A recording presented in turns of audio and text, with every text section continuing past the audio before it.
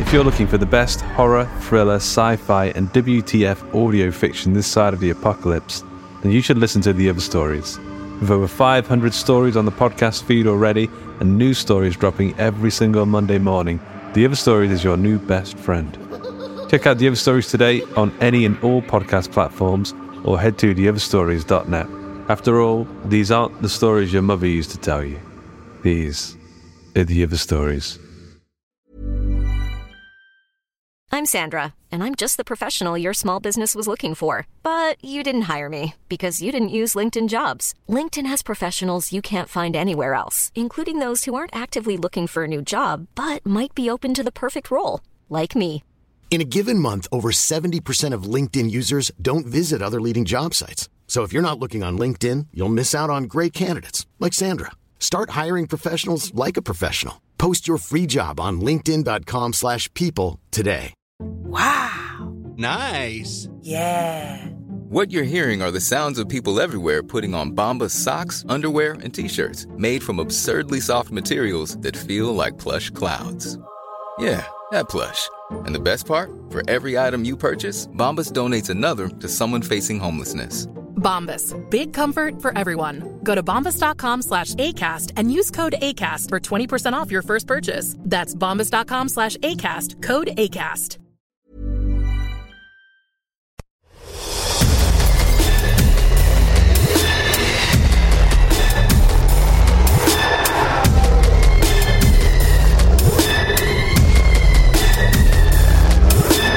Welcome to the Horror Hangout podcast, where two bearded film fans watch the best horror movies of all time. My name is Luke Kondo with Kate, and I'm joined by my regular co-host, Mr. Ben Errington. Mr. Ben Errington. How's it going? It's going all right, mate. How the devil are you? So I've had a long day and a peanut butter sandwich.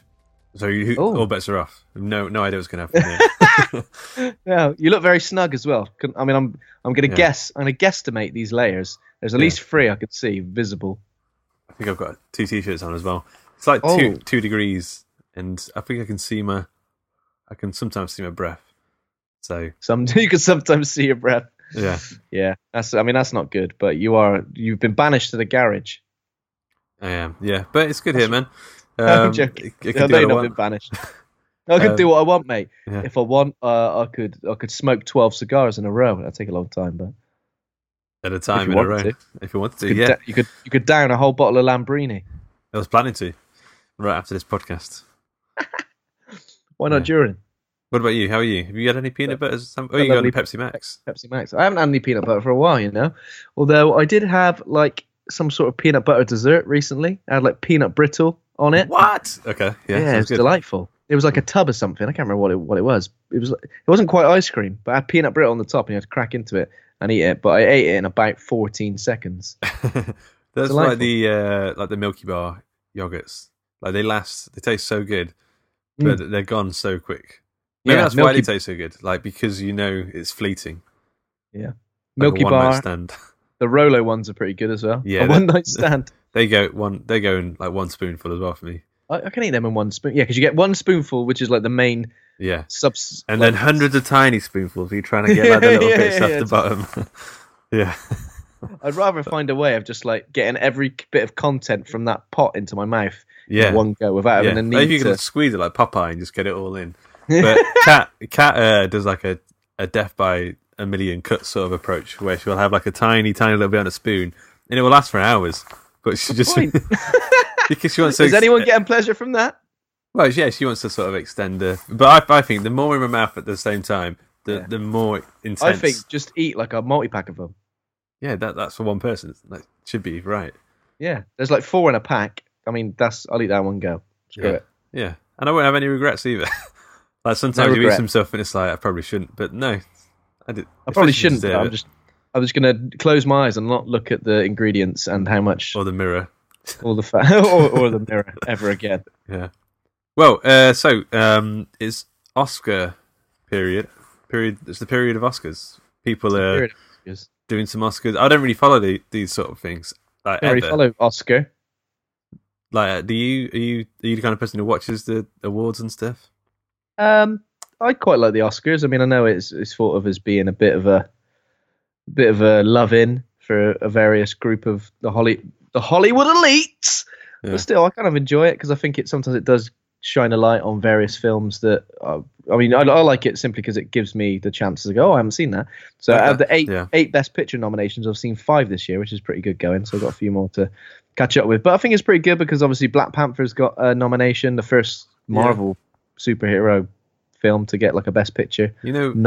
I don't think it's the best Marvel film. I'd say, like, if any Marvel film was going to get that, I wish it was a better Winter Soldier. one.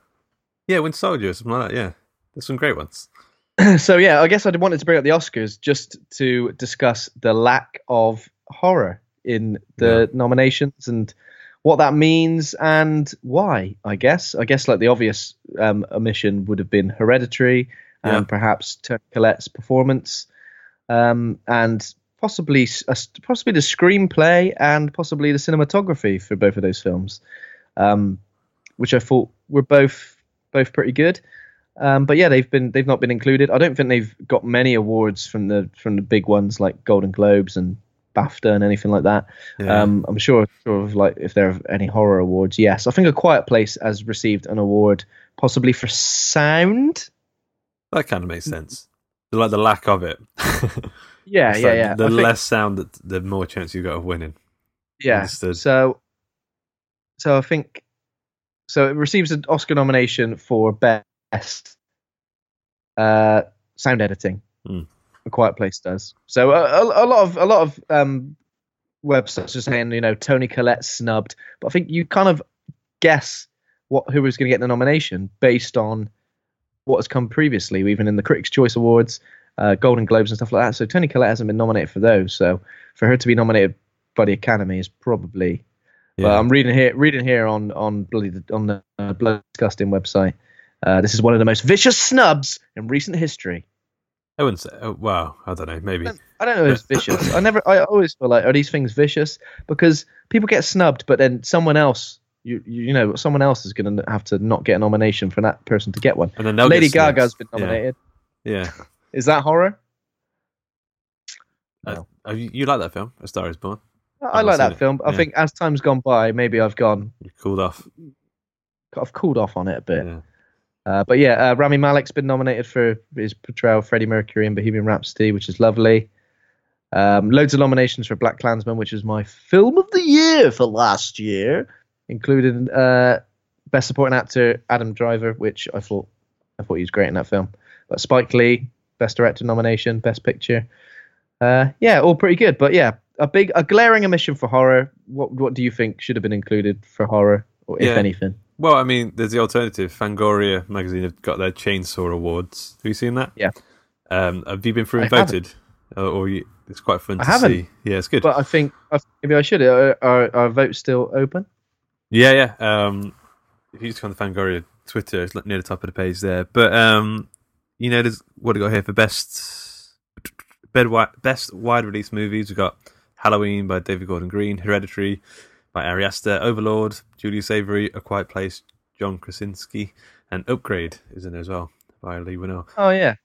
So there's loads of cool stuff here. Fangoria, it's where horror fans sort of go to a fair bit.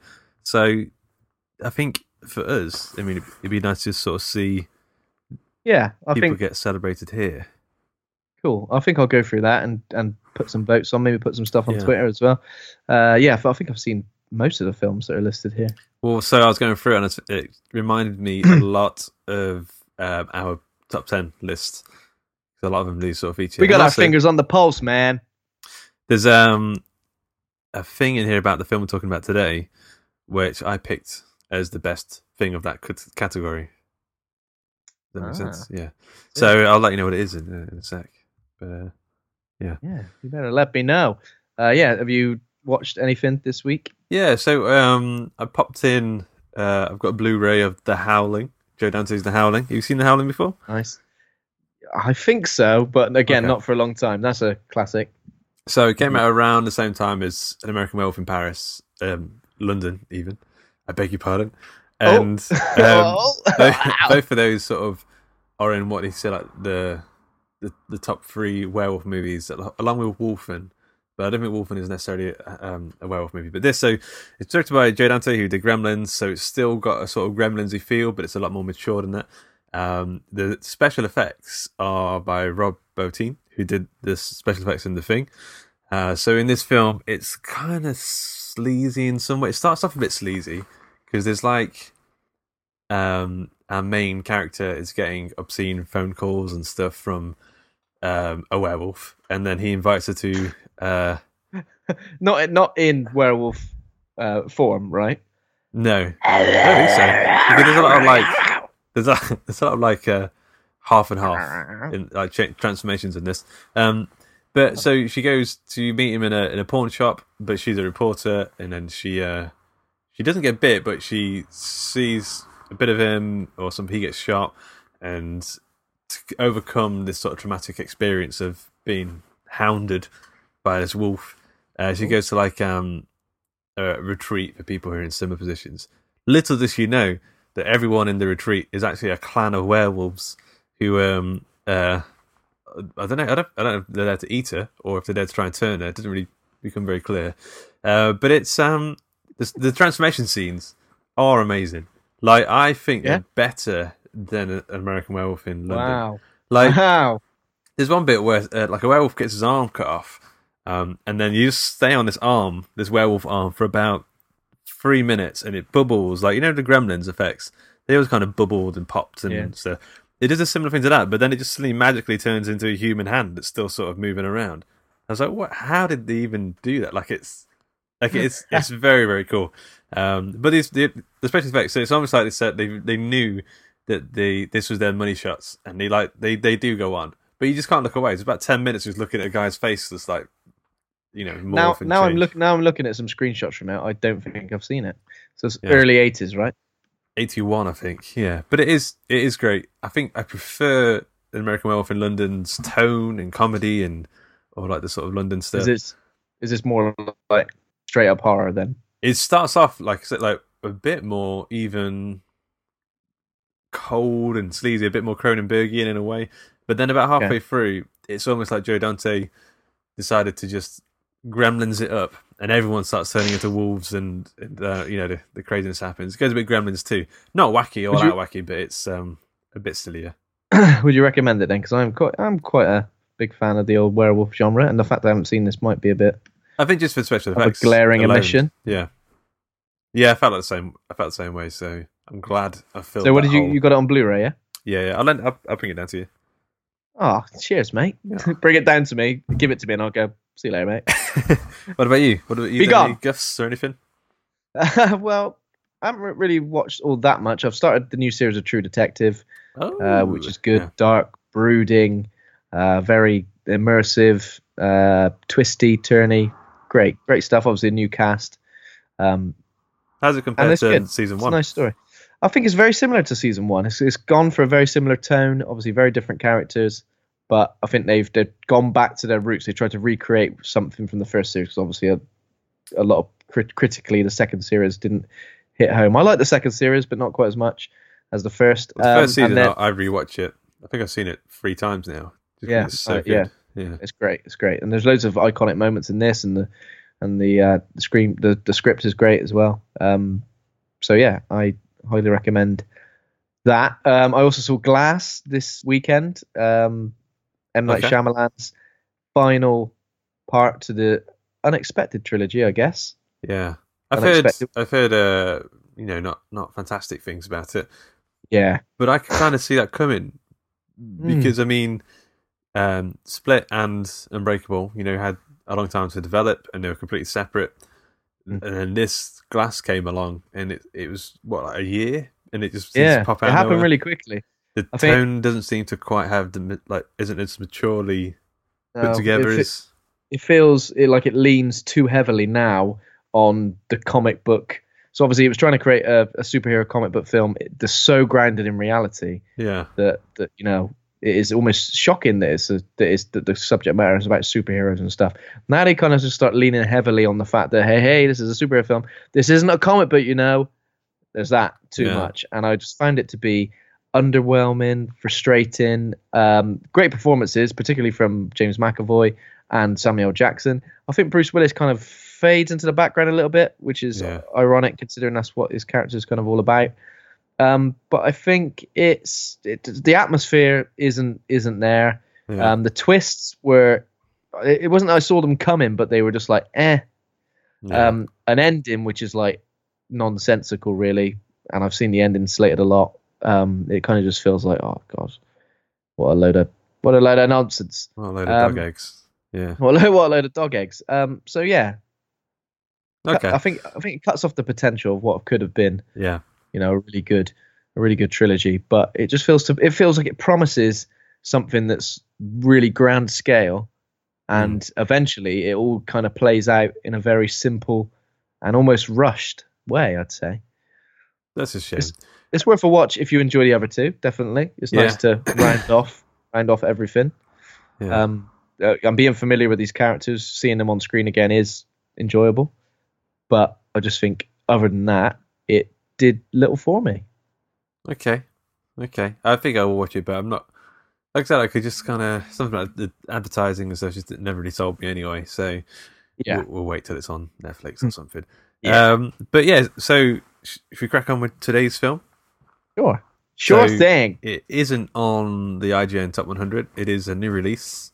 Came out last year, but it's just popped onto online streaming and digital. It is the remake of Suspiria. Have you got some deets? Man's got the deets. So Suspiria. Oh well, that's a good start. So that's a review. Suspiria is a 2018 supernatural psychological horror film directed by Luca Guadagnino. Sure. I mean, I've ruined that. Inspired by the 1977 Italian film of the same name, directed by Dario Argento. So it stars Dakota Johnson as an American woman who enrolls at a prestigious dance academy in 1977 Berlin that is run by a coven of witches. That's that's thrown into the plot pretty sharp, isn't it? That they're a coven of witches. In the original, within the first 2 minutes, I think.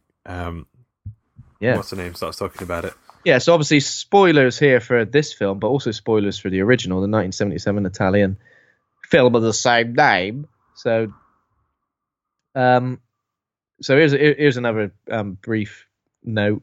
Darkness swirls at the center of a world-renowned dance company, one that will engulf the artistic director, an ambitious young dancer, and a grieving psychotherapist. Some will succumb to the nightmare, others will finally wake up. Okay, so this movie is insane. It's got 64% on Rotten Tomatoes, which I think is a little bit harsh, but I can also understand sort of why it's a little bit difficult for people to accept as a film, but because it just the original Suspiria is all like bold colours, like big strawberry jam and blueberry-aid flavours walls and stuff. Blueberry-aid flavoured walls. But then this film's like, well, let's go bold in everything else but the colour, like the special effects, like the dancing is insanely sort of in your face. The horror really is grotesque, but in a sort of fantastic way. Everything's and even the plot is so thick and sort of like bombastic in a way. But, viscous. Yeah, some viscous plot.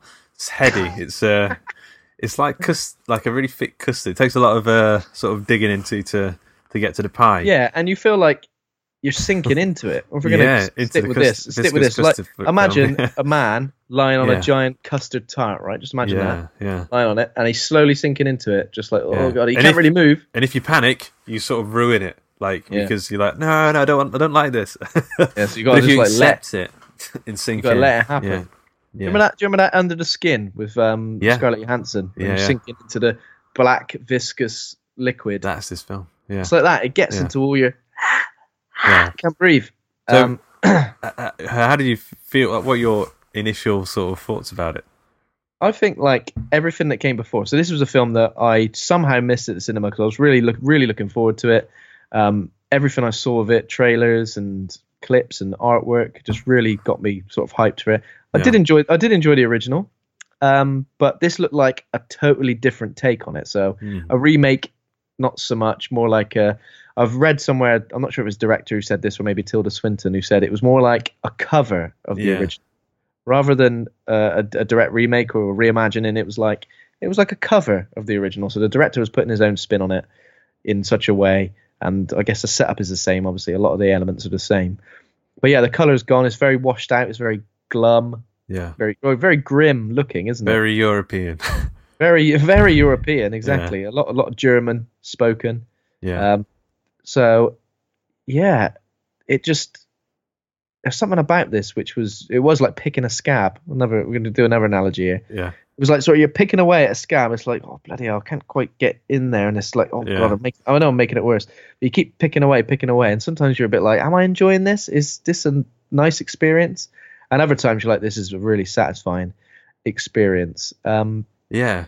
I think there's loads of good performances throughout. I think the music initially, because it's strange because I've been listening to the soundtrack obviously on its own without the film accompanying. Yeah, me too. Yeah. For so long that it was strange to now hear the music in the context of the film to the point where I was a bit like, it's not what I expected it to be.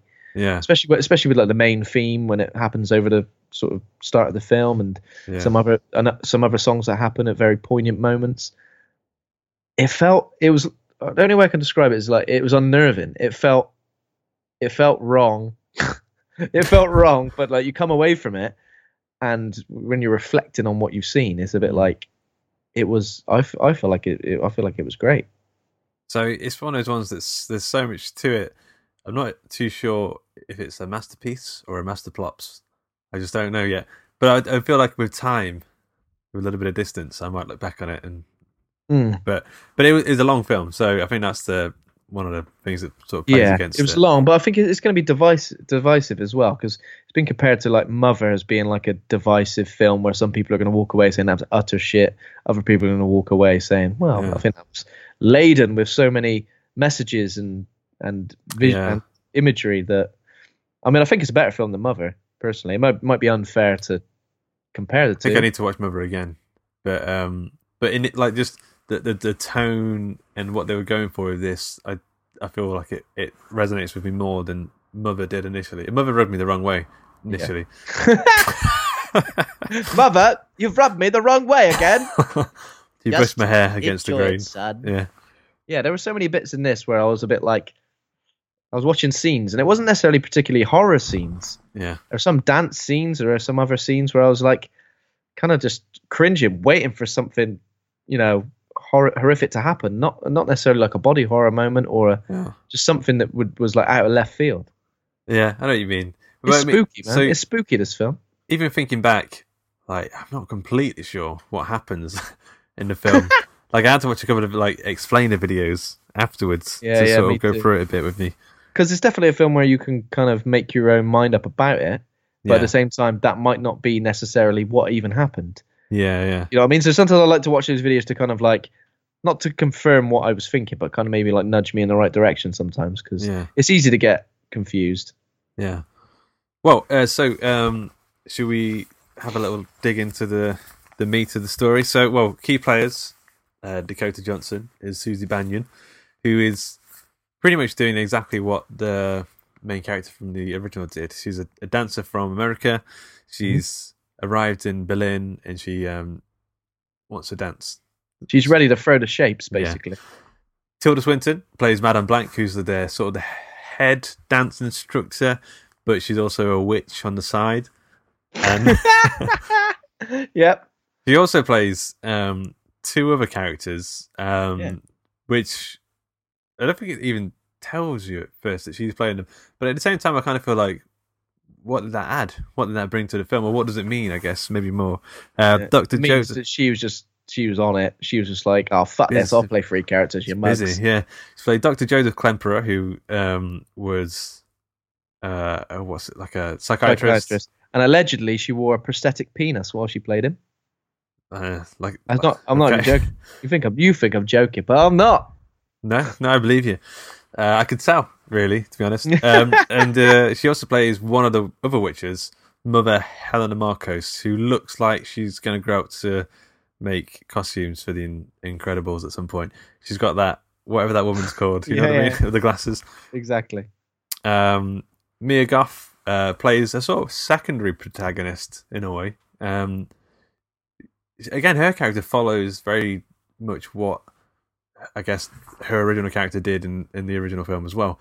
And there's a smattering of other characters, other people. So there's loads of witches, loads of dancers, or like dance teachers. There's a load of dancers. It's a very, very female-heavy cast. I think we get maybe 2 male characters, like some policemen in it at some point later, and they get embarrassed. And they get ever so embarrassed. Yeah. But yeah.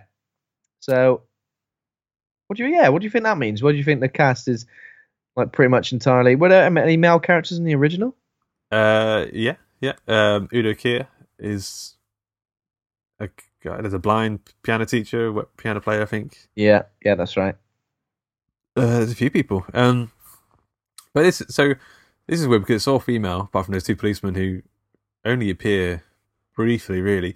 And then there's Tom York singing over them all. I'm a man. I'm a man. Can't you tell I'm a man by my voice? Yeah.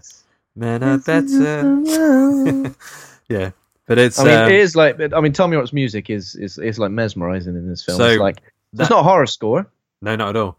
Well, the Fangoria category I sort of voted for Tom York's soundtrack is the best soundtrack of the year for me.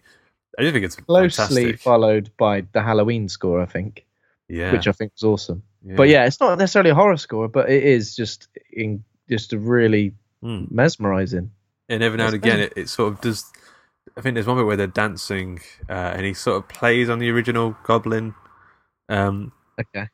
jingles. You know, I don't know how it goes off the top of my head. You just, picture it. You do the work. Yeah, some of the weird, like, prog rock electro. Something like that, anyway. So the story's told in 5 acts and an epilogue, I think, off the top of my head. Act 1 is all about, we start off with Chloe Gross Moretz, who is running away. I think she at one point she says that they've taken my urine. She said, like, they gave me sleep and now they're taking my urine. And they've taken my urine and they've taken my hair. I'll be like, Jesus Christ, doesn't seem like a fair trade. No, yeah.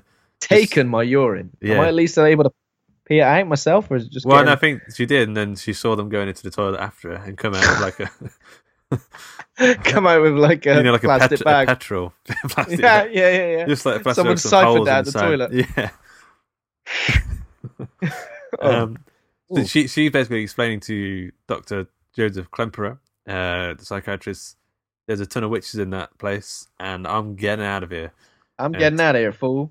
I think she disappears again, but she gives him her notebook, and it's full of stuff. We get like all diagrams about witches and witch hierarchies. Madame Blank's name keeps popping up in there. Madame Marcos, who's we don't know too much about yet. Yeah. There's a whole load of them, and they all got their finger in the witchy pie. Yeah. So then we get to what's her face, Susie pops up. Yeah. She joins the academy. It's raining, just like it was in the original film. Yeah, so I mean, it's very similar. It's proper run down and grey and miserable, doesn't it? This dance academy, really. So yeah, Did Patricia in her diary also mention like the Free Mothers? There was like detail of the Free Mothers. So Mater Tenebarum, who's Lachimarum, and Suspiriorum. Which so it links into Dario Argento's original trilogy, the Free Mothers trilogy, Suspiria Tenebrae, and one that isn't called Lachimarum. I can't remember what it's called. Or like the Book of I don't know. Yeah, so one of them. Yeah, sort of that kind of thing. It's called something like that. Something. Should have done our research, babe. Yeah, but so right away, so Susie wants to audition to be in this like really fancy dance academy, and we don't really know why she's there. But as she starts to dance, right away, it's not like normal dancing. It's not like dancing in Liquid or Mosh or like a your standard Friday night dance off. Yeah, it's very. It's like it's expressionistic. It's a bit of a rain dance abstract. sort of feel to it. abstract. It's like Humpy. odd. It's like to the most humpy. It's to the most like minimal music as well. Like it's not like there's no percussion. There's no beat as such. It's very like very strange. They do the body pop in and there's a lot of body pop in. There's a lot of lying down on the ground, line dancing as well. Arms doing line dancing. They do the floss. At one point. They do all. But right away we get the feeling that, which I feel like this film really nails something that the original didn't, is that dancing is the way they sort of cast spells, like in the sort of way that rain dancers used to do to get rain. The way they move sort of affects the world around them, and it's an interesting sort of take on witchcraft and witchery and stuff. Witchery craftery, and Susie does a couple of moves, and Madame Blanc pops in. It's like, yes, as you did the old Simon Cowell. What? Press the not the X. I don't like it. I love it. Yeah, and then it gets like a little backstory of Susie, tragic upbringing and all that. Tragic upbringing. Bit more mother tragic. Passed away in a. Is she from Ohio? Yeah, she's from Ohio. So lived on a farm. For some reason, she loved a bit of Berlin. We get like a flashback, and she's writing something, and she's written the word Berlin down. I love Berlin. Berlin and then her name next to it. Yeah, she's crushing. And her mum's like, "Who's this bloody Berlin?" Then she's like, "It's a wonderful place." Mental. So, and then so she's in. So Patricia, she ran away from the dance troupe, and Susie, she's done a couple of moves, and she's in. But it's not like she's just in. They're like, whoa now. She's really rocking something here. And so, I guess what happens now? So they just so there's a character called Olga who sort of has a bit of a Barney with Madame Blanc in front of everybody. I think she's kind of like annoyed with her because she thinks she had something to do with Patricia going missing. Yeah. And Madame Blanc's like, Patricia pissed off to join what'd she say, like a rival group or some like an army or something. Well, yeah. So there's the whole Berlin Wall thing happening. And she's going to be like a revolutionary or something. Yeah. But then Olga just says, "Oh, you're all slags. You're all witches." Well, she gets the face on. Yeah. Yeah, she gets the face on. She storms out, and she's like packs her stuff, ready to leave the academy. But then we're sort of seeing the first witchy moments. Yeah. Which are where Madame Blanc sort of like touches Susie's feet and hands, and they're kind of like glow. They kind of it's like when your hands are cold and like they've got blood in them, and then you press your fingers against them. Yeah. And then you get like your finger marks, like pale marks. It's like that, but like doubled up. So she starts to do the dance, like the protagonist of the Volk dance. Yeah, so Volk is the Academy's most well-known piece. Yeah, and I guess they need a lead. So was Chloe Moretz's character, was she the lead previously? She must have been, I guess. Yeah. Interesting, very interesting. So she starts doing the dance. And then Olga, while she's trying to leave the academy, ends up stumbling into or just walking into like this mirrored room. It's like when you've gotten home after a few too many drinks. Yeah. And you're sort of trying to find the toilet. And you're like leaking all over the floor. you know what I mean? Banging your head on the sink. It's pretty much the same thing. Yeah, but this is like the most horrific thing I think I've seen in a good while. This is quite difficult to watch. Yeah, there was a couple of moments where this was dodgy. So basically, upstairs, we assume it is upstairs. Is it above the? It's like a hidden room, isn't it? She gets lured in by voices. So I think that I felt like the dancing was happening above and the mirrored room was below. That's what I kind of got That's what I kind of felt. Yeah. So while Susie's kind of dancing and doing all her standard moves and stuff, her moves are being replicated by Olga. But she obviously doesn't want it to be.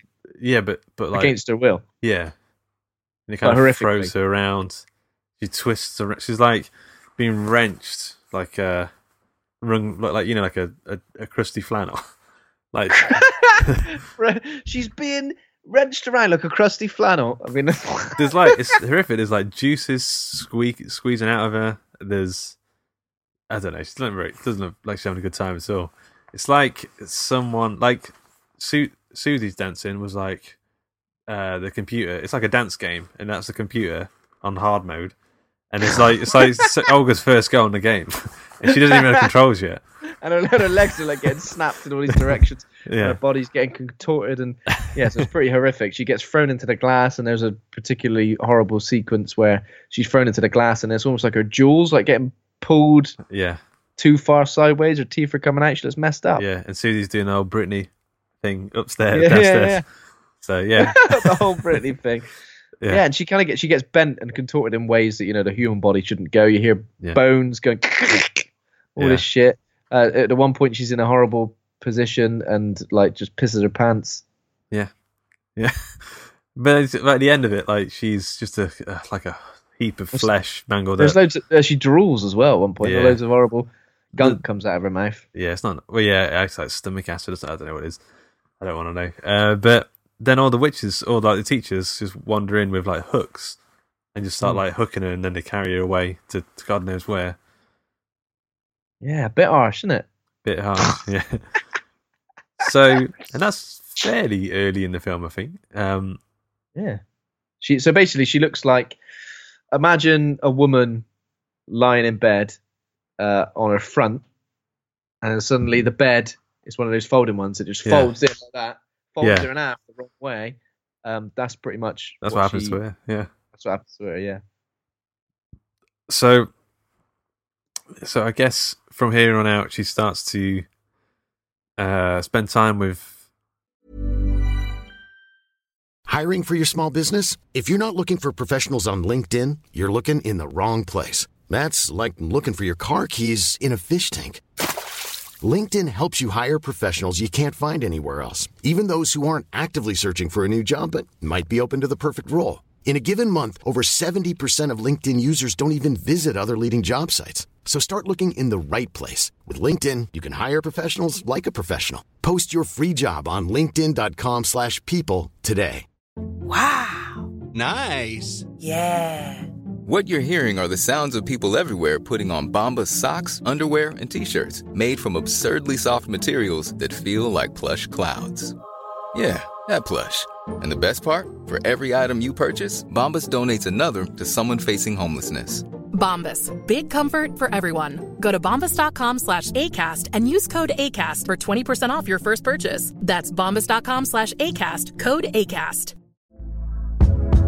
Hey there, it's Michelle Norris. I'm host of a podcast called Your Mama's Kitchen. When I travel, I'm usually looking for a way to find a taste of home when I'm not at home. And one of the things I love to do when I am at home is entertain. And Airbnb allows me to do that. When I was in California recently, I rented a house that had a great kitchen. And when we were sitting around the table, we were all thinking, we're in someone else's house. Someone could be in all of our homes as well.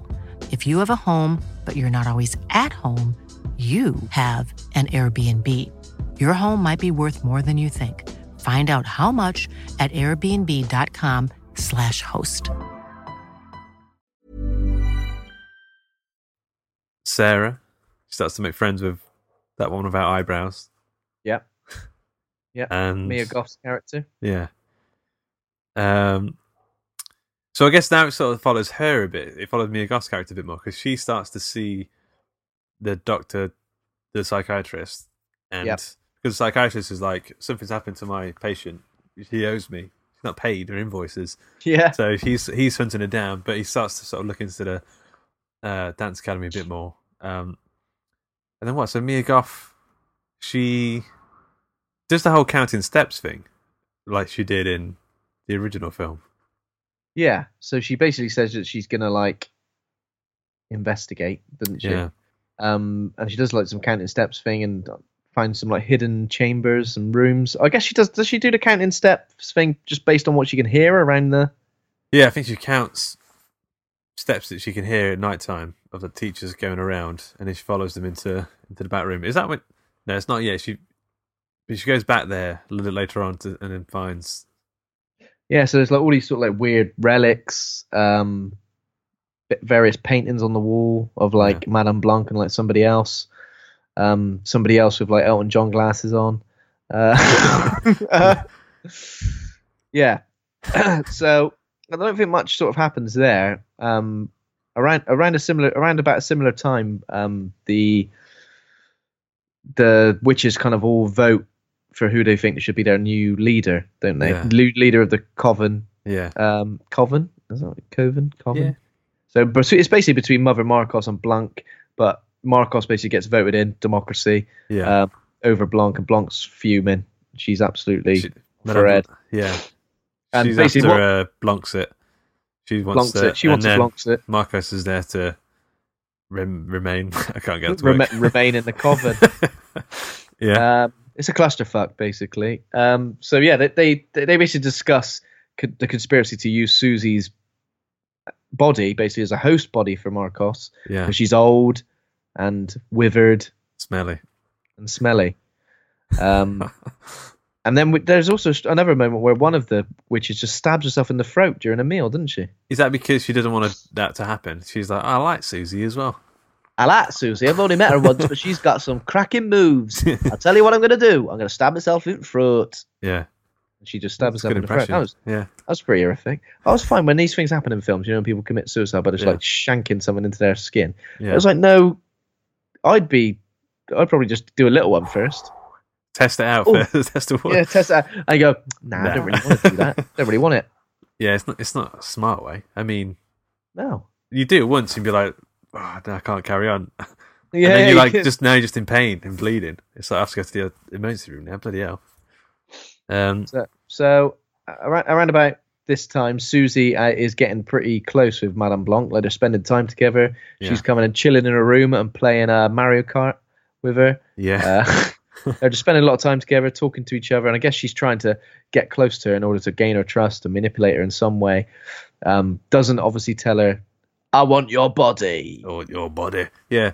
And at the same time, she's having like weird dreams, like really horrific visual, like tone poems of blood and faces, and it's really crazy stuff. Yeah. Do you ever watch some of these dream sequences? There's so many shots, and I just think everything that must have gone into that. Some shots where there's like dozens and dozens and dozens of like these horrific visuals. Yeah. Like special effects, like looking stuff as well. So not like just a shot of a person, but a person floating or doing something crazy. Yeah. It is visually pretty amazing. So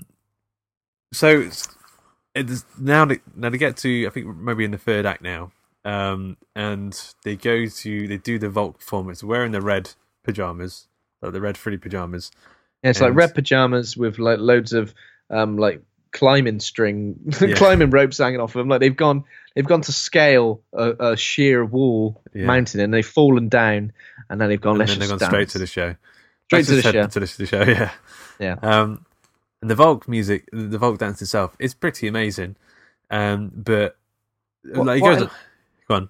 What I like the most about it is that they're breathing. Like everybody's sort of like, you could sort of hear everyone sort of like heavy breathing, and it was almost like in unison.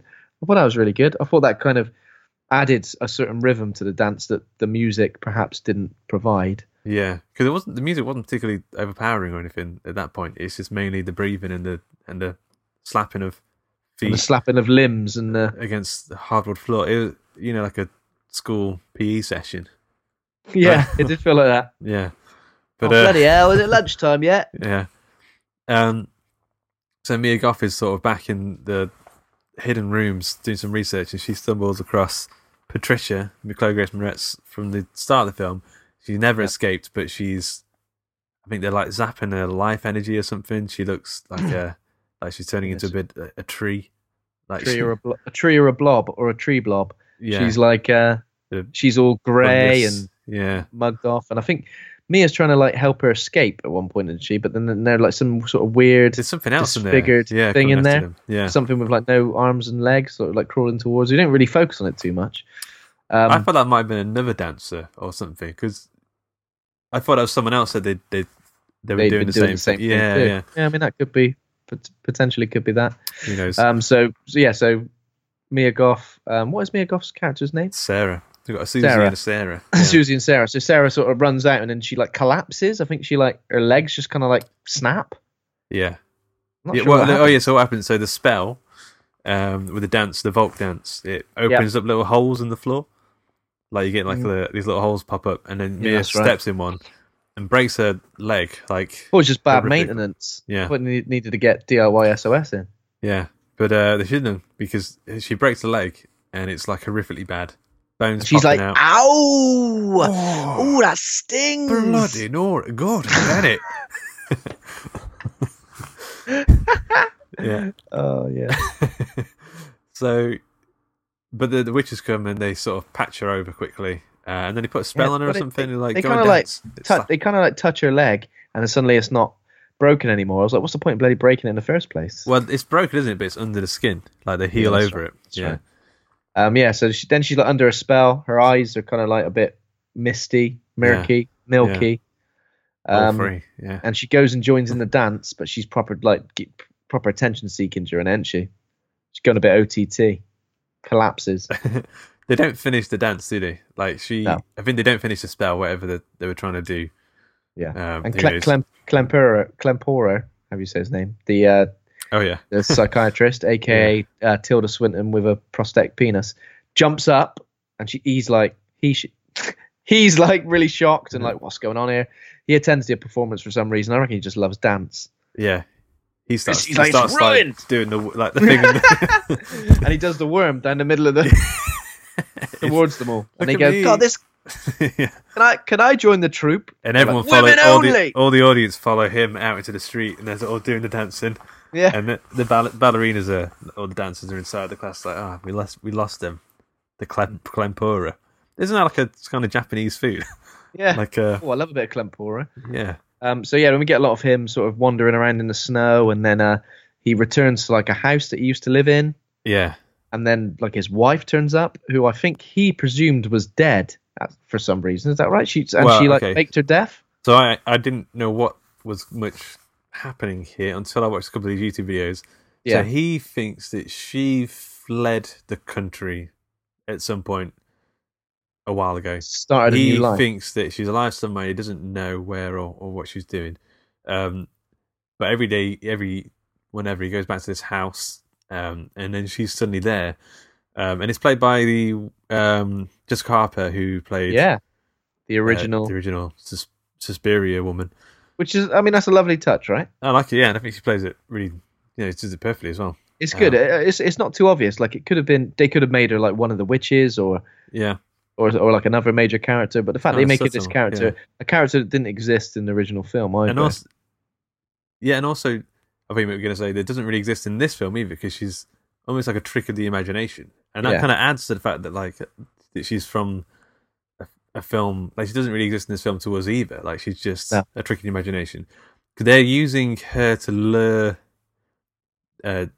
Klempora into the academy, because he doesn't even know he's walking there. I don't think. No, Like they just walk in, Exactly. suddenly, Well, I and was he's thinking- like, "Oh, I'm inside the dance thing," and there's a woman he was in the academy before watching the show. yeah, they just kept him. They should lock the door. Yeah, they should have locked the door. There Don't you let go. him leave. Yeah, Oh, just no, tie his no, we're shoelaces gonna have together. yeah. They're like, we're gonna have to create an illusion now to get him back. It's like, he's here right now. Just Yeah. get him now. That's a lot of effort to Ah. go to get him back. Yeah, Maybe they're like, we can't. it's do it because in he front of people. wormed all the way out of the dance, and they're like, "Oh, They it's couldn't. gone Someone now." tried to grab him at the exact moment. Yeah. This is pretty freaky because he stood outside the dance thing, and like two of the witches just run towards him. One of them just like screaming at him. She's like cackling, like proper witch. Yeah, and then like catch me off guard. I'd be like, shit. he doesn't just run away. They go this way. Come on inside. They offer him a Pepsi Max, and he's like takes it and he walks in. It's nice in here. Yeah. It's a multi-pack can. So then we get like this is building to, like the final, like the bit where I was kind of watching TV, like what is going on? Because it suddenly takes a turn for extreme craziness.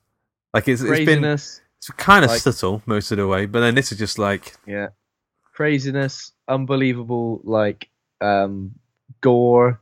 Yeah. Just pretty much madness. So Susie like returns to the academy, and she's led to this. There's like a ritual taking place in the middle of this like chamber. Yeah. So they've got like Klempora captured, naked, lying at the top of this plinth. He's the witness or something like that. The witness, Marcos herself, like the queen witch. Well, can't say queen, but the head witch. The what word am I thinking? The big kahuna, but she's all like Jabba the Hutt. Yeah, she is. Yeah, with sunglasses, with like Ray. What's his name? Ray Davis. What's his name? The blues singer. Yeah. Ray. What's his name? Ray Charles. Yeah. Ray Charles sunglasses. Ray Charles' sunglasses. She got cataracts, I reckon. Which is, again, I think that's a nice little nod to the original. I'm sure the blind piano teacher wears those sort of things. Yeah. Doesn't he? Maybe I made that up. And all the not ballerinas, the dancers. I don't know what the difference is. They're all nude, shaking what God gave them. There's a lot of it's a very like ritualistic sort of, it looks like they're offering someone up. Yeah. And some of them begin to disembowel Sarah as well to begin this ritual or this Sabbath as such. It's very satanic, isn't it? Yeah. So Madame Blanc is like, no, I don't think we should do it. But Susie's like, yeah, I'm up for this. I'm happy to give my heart to, Yeah, so Marcos. it seems like Susie's been, manipulated, and she's probably not quite herself, perhaps in a bit of a trance, and that's why she's willing to give herself up to the witches. But Madame Blanc has a change of heart, whether she's feels something for Susie, perhaps, or doesn't want it to happen this way. Maybe she wants to be the head of the coven, and that's why she sees this as being the final moment. If this happens, she'll never have chance. I read it as that she just kind of likes Susie now, because they spent some time. I think she just likes her or likes something about her. But then as she protests, Marcos like, she's like a weird weird karate chop, weird telekinetic karate chop. Yeah, that like kind of half Yeah. decapitates Madame Blanc from the back of her neck. Yeah. And there's blood. There's a lot of red hues in the light in here, but it's almost like any blood is like almost pure black. Yeah. And very gushy. Jets out, yeah. Jets out, yeah. So it's all going quite well for Marcos. It's all like it's going to plan. And then like another witch demon thing just rocks up to the party that no one asked for. Yeah, well, I'm assuming Susie summoned this incarnation of whatever it is. So it almost looks like, Samara from The Ring. That's her name, isn't it? But like a skeleton. But like a skeleton-y, face. weird, horrible, hairy, black. And you never... And the sort of way everything's filmed goes a bit weird and a bit juddery, and... Yeah. What effect is that? Where it's like a long exposure, isn't it? So everything starts to fade into each other. And then the thing goes around the room like, you voted for Marcos, did you? Dead. Yeah, you voted for Marcos, dead. Not dead. You voted for the Brexit, did you? Well, you're dead. Yeah, it's definitely about Brexit, this film. And there's lots of undertones. Yeah. Brexit. The fact it's in Berlin in 1977. That's so... And then... But basically, how he kills people is... And how this deaf version, whatever this is... Yeah. Which kills people, he kind of just points at people and they kind of just explode in this horrible plume of gore. Yeah, that winks, and and obviously it kills Marcos as well. Yeah, kind of melts her into a blob. Yeah, well, she deserved it, to be perfectly frank. And then who's Frank? Don't know, he's perfect. And then she offers death to the Mia Goth character and Patricia, who obviously dead already in a way, but they're just not allowed to die properly. Yeah. So basically grants them death, doesn't he? Doesn't she? Susie does. So what we're led to believe at this stage is that Susie is somehow either actually Mater Suspiriorum, or she's possessed by her in some way. But she's there to claim the academy, rid Marcos of everything. Yeah. And kind of grant some sort of balance back to the dance academy. So in one of the videos I watched, which I don't know if this is correct or not, but it might be the guy's theory, is that her mother was Mother Suspiriorum, because you get those like looks at her, but it all seemed very flashbacky, and I don't know, it didn't seem very solid. Like, I don't know, you could get solid plot points out of those flashbacks.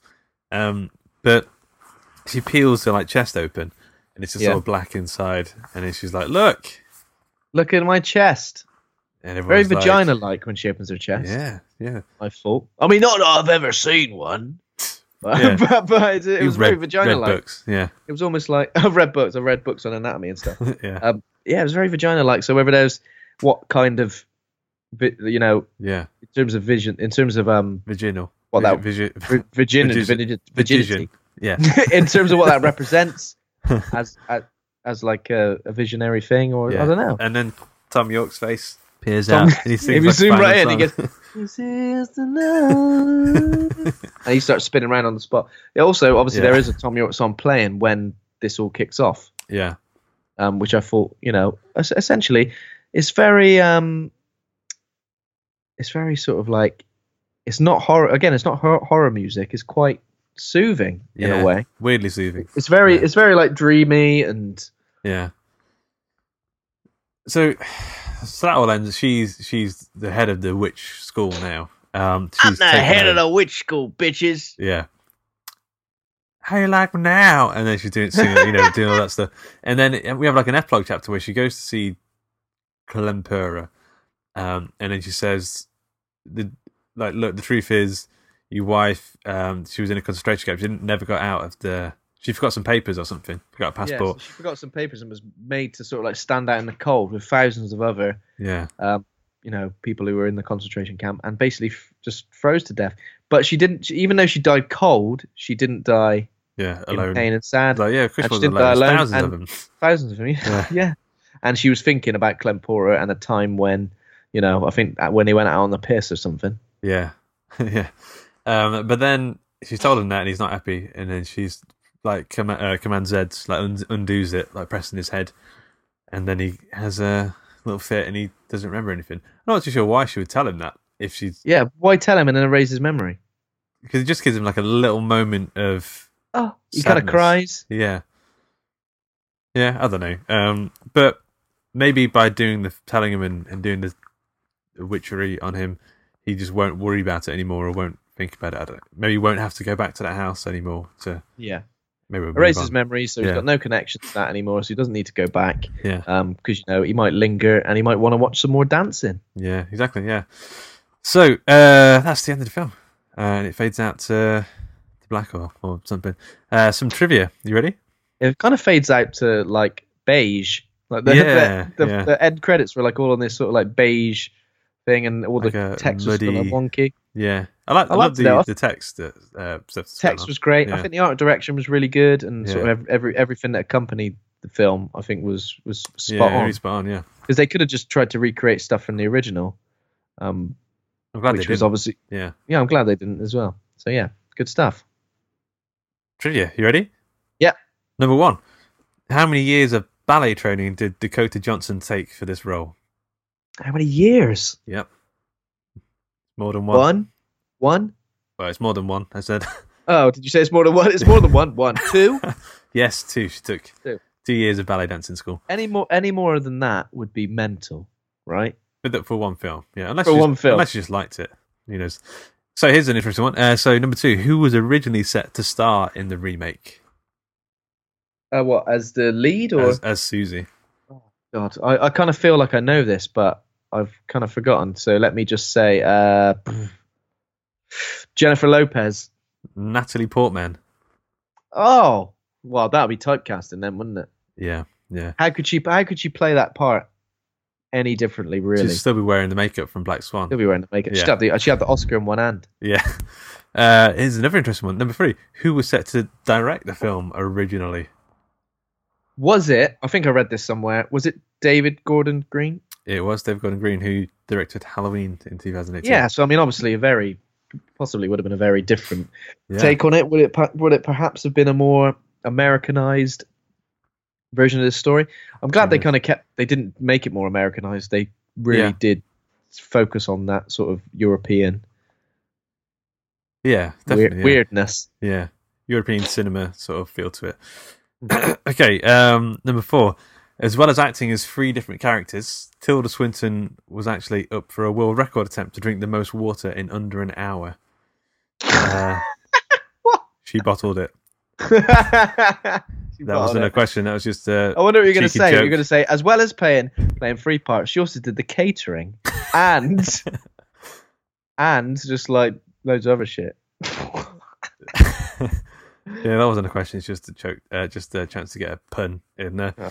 So number 5, you got that right though. Number 5, who in this film is the queen of horror movie remakes? Is it Chloe? It's Chloe Moretz, isn't it? Yeah, she's been in the Carrie. Eye. Yeah, Let Carrie. Me In. Yep. Any more? Any more? Are there any more? The Amityville Horror Okay.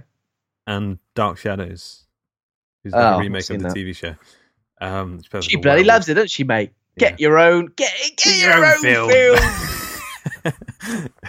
So, we need to rate the film. Do you rate good or rate bad? I reckon it's right good. To be fair, I think it's. I'm glad that it's very different to the original. I think it brings a whole new. It's hard to compare them. I think I've heard Dario Argento wasn't a fan of this. I read.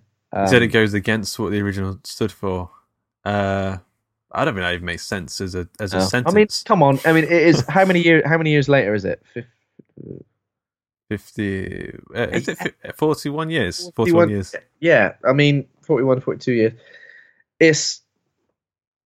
Well, it's supposed to make the exact same film. It doesn't make any sense. Exactly. It's gonna be. It's a different time, and I think it did really well. It could have recreated the music. It could have recreated the visuals. It could have recreated everything, but it wasn't afraid to stand on its own. Yeah. I think the cast is great. I think it's a great looking film, and I felt really drawn in by it. I felt slowly drawn in. The fact that they're so different makes me sort of more willing to sort of just watch the original. This is weird, because if I'm going to watch The Hills of Eyes, I will naturally go to the remake because that's the first one I watched, and that's kind of a big one for me. Whereas the original doesn't hold the same sway. But for this, I could quite happily go to either or. Like, because they're both different to the point of I can get different things from either of them. 100%. Yeah. So with that being said, I'd be happy to give this film an A. Woo! Oh, Nelly. I'm not going for an A+. All right, I'll go for A. Okay. I was going to go for a B+, because it's brilliant, like better than brilliant, but not awesome. That's what they stand for, right? Luke Gondor, better than brilliant, but not awesome. Yep. That's what. Yeah. Nothing. Yeah. Why not? Yeah. Why not? Yeah. Also, my B+ is relevant because the film we're doing next week is Brain Dead. Oh, there we go. Nice little segue there. Yep. So next week we're doing Brain Dead, aka Dead Alive. I've never seen it before, and it's one of those ones where apparently you have to see it. I've never seen it before either. Really? So It's it's going to be interesting. brand new for both of us. Yeah, so we're carrying on with the IGN Top 100 list. Not sure what number this is. 96 or 97-ish? Somewhere like that. I think, we're not somewhere like that. Who's counted? Someone is. Probably us. But yeah, so I'm looking forward to it because I've heard it's like ridiculously gory. Yeah. Yeah, I've seen plenty of little snippets from it. Yeah. Yeah. How does it make you feel? Aroused. Oh, Hungry, actually. there we go. So yeah, Hungry. Peter Jackson as well. It makes me want to take a ring to Mordor. I Yeah. don't know. Yeah, that's good. Who were? So, I know you've got to get off, and I know I'm cold. So, Yeah, there we go. It's been a pleasure. so before Ben gets off, this show is brought to you by Hawk and Cleaver. Head over to hawkandcleaver.com. Become a patron over at patreon.com/Hawk and Cleaver. Thanks to Kovac Cowman for our theme music. Thanks to Acast for hosting the show. Thanks to the listeners. Remember to give us a rating and review on iTunes. And remember to hit subscribe. And thanks to my co-host, Ben, for being a right or a dude. Thank you very much, Luke. It's been a pleasure as always. Bye.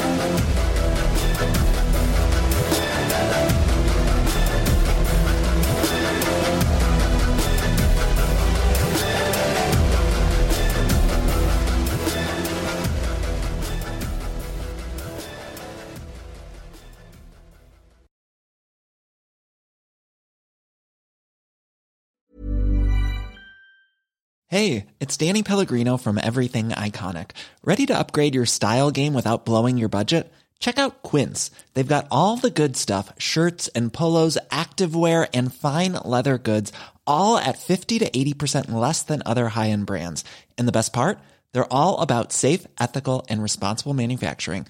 Get that luxury vibe without the luxury price tag. Hit up quince.com/upgrade for free shipping and 365-day returns on your next order. That's quince.com/upgrade. Hi, I'm Daniel, founder of Pretty Litter. Cats and cat owners deserve better than any old-fashioned litter. That's why I teamed up with scientists and veterinarians to create Pretty Litter. Its innovative crystal formula has superior odor control and weighs up to 80% less than clay litter. Pretty Litter even monitors health by changing colors to help detect early signs of potential illness. It's the world's smartest kitty litter. Go to prettylitter.com and use code ACAST for 20% off your first order and a free cat toy. Terms and conditions apply. See site for details. Planning for your next trip? Elevate your travel style with Quince. Quince has all the jet-setting essentials you'll want for your next getaway, like European linen, premium luggage options, buttery soft Italian leather bags, and so much more. And is all priced at 50 to 80% less than similar brands.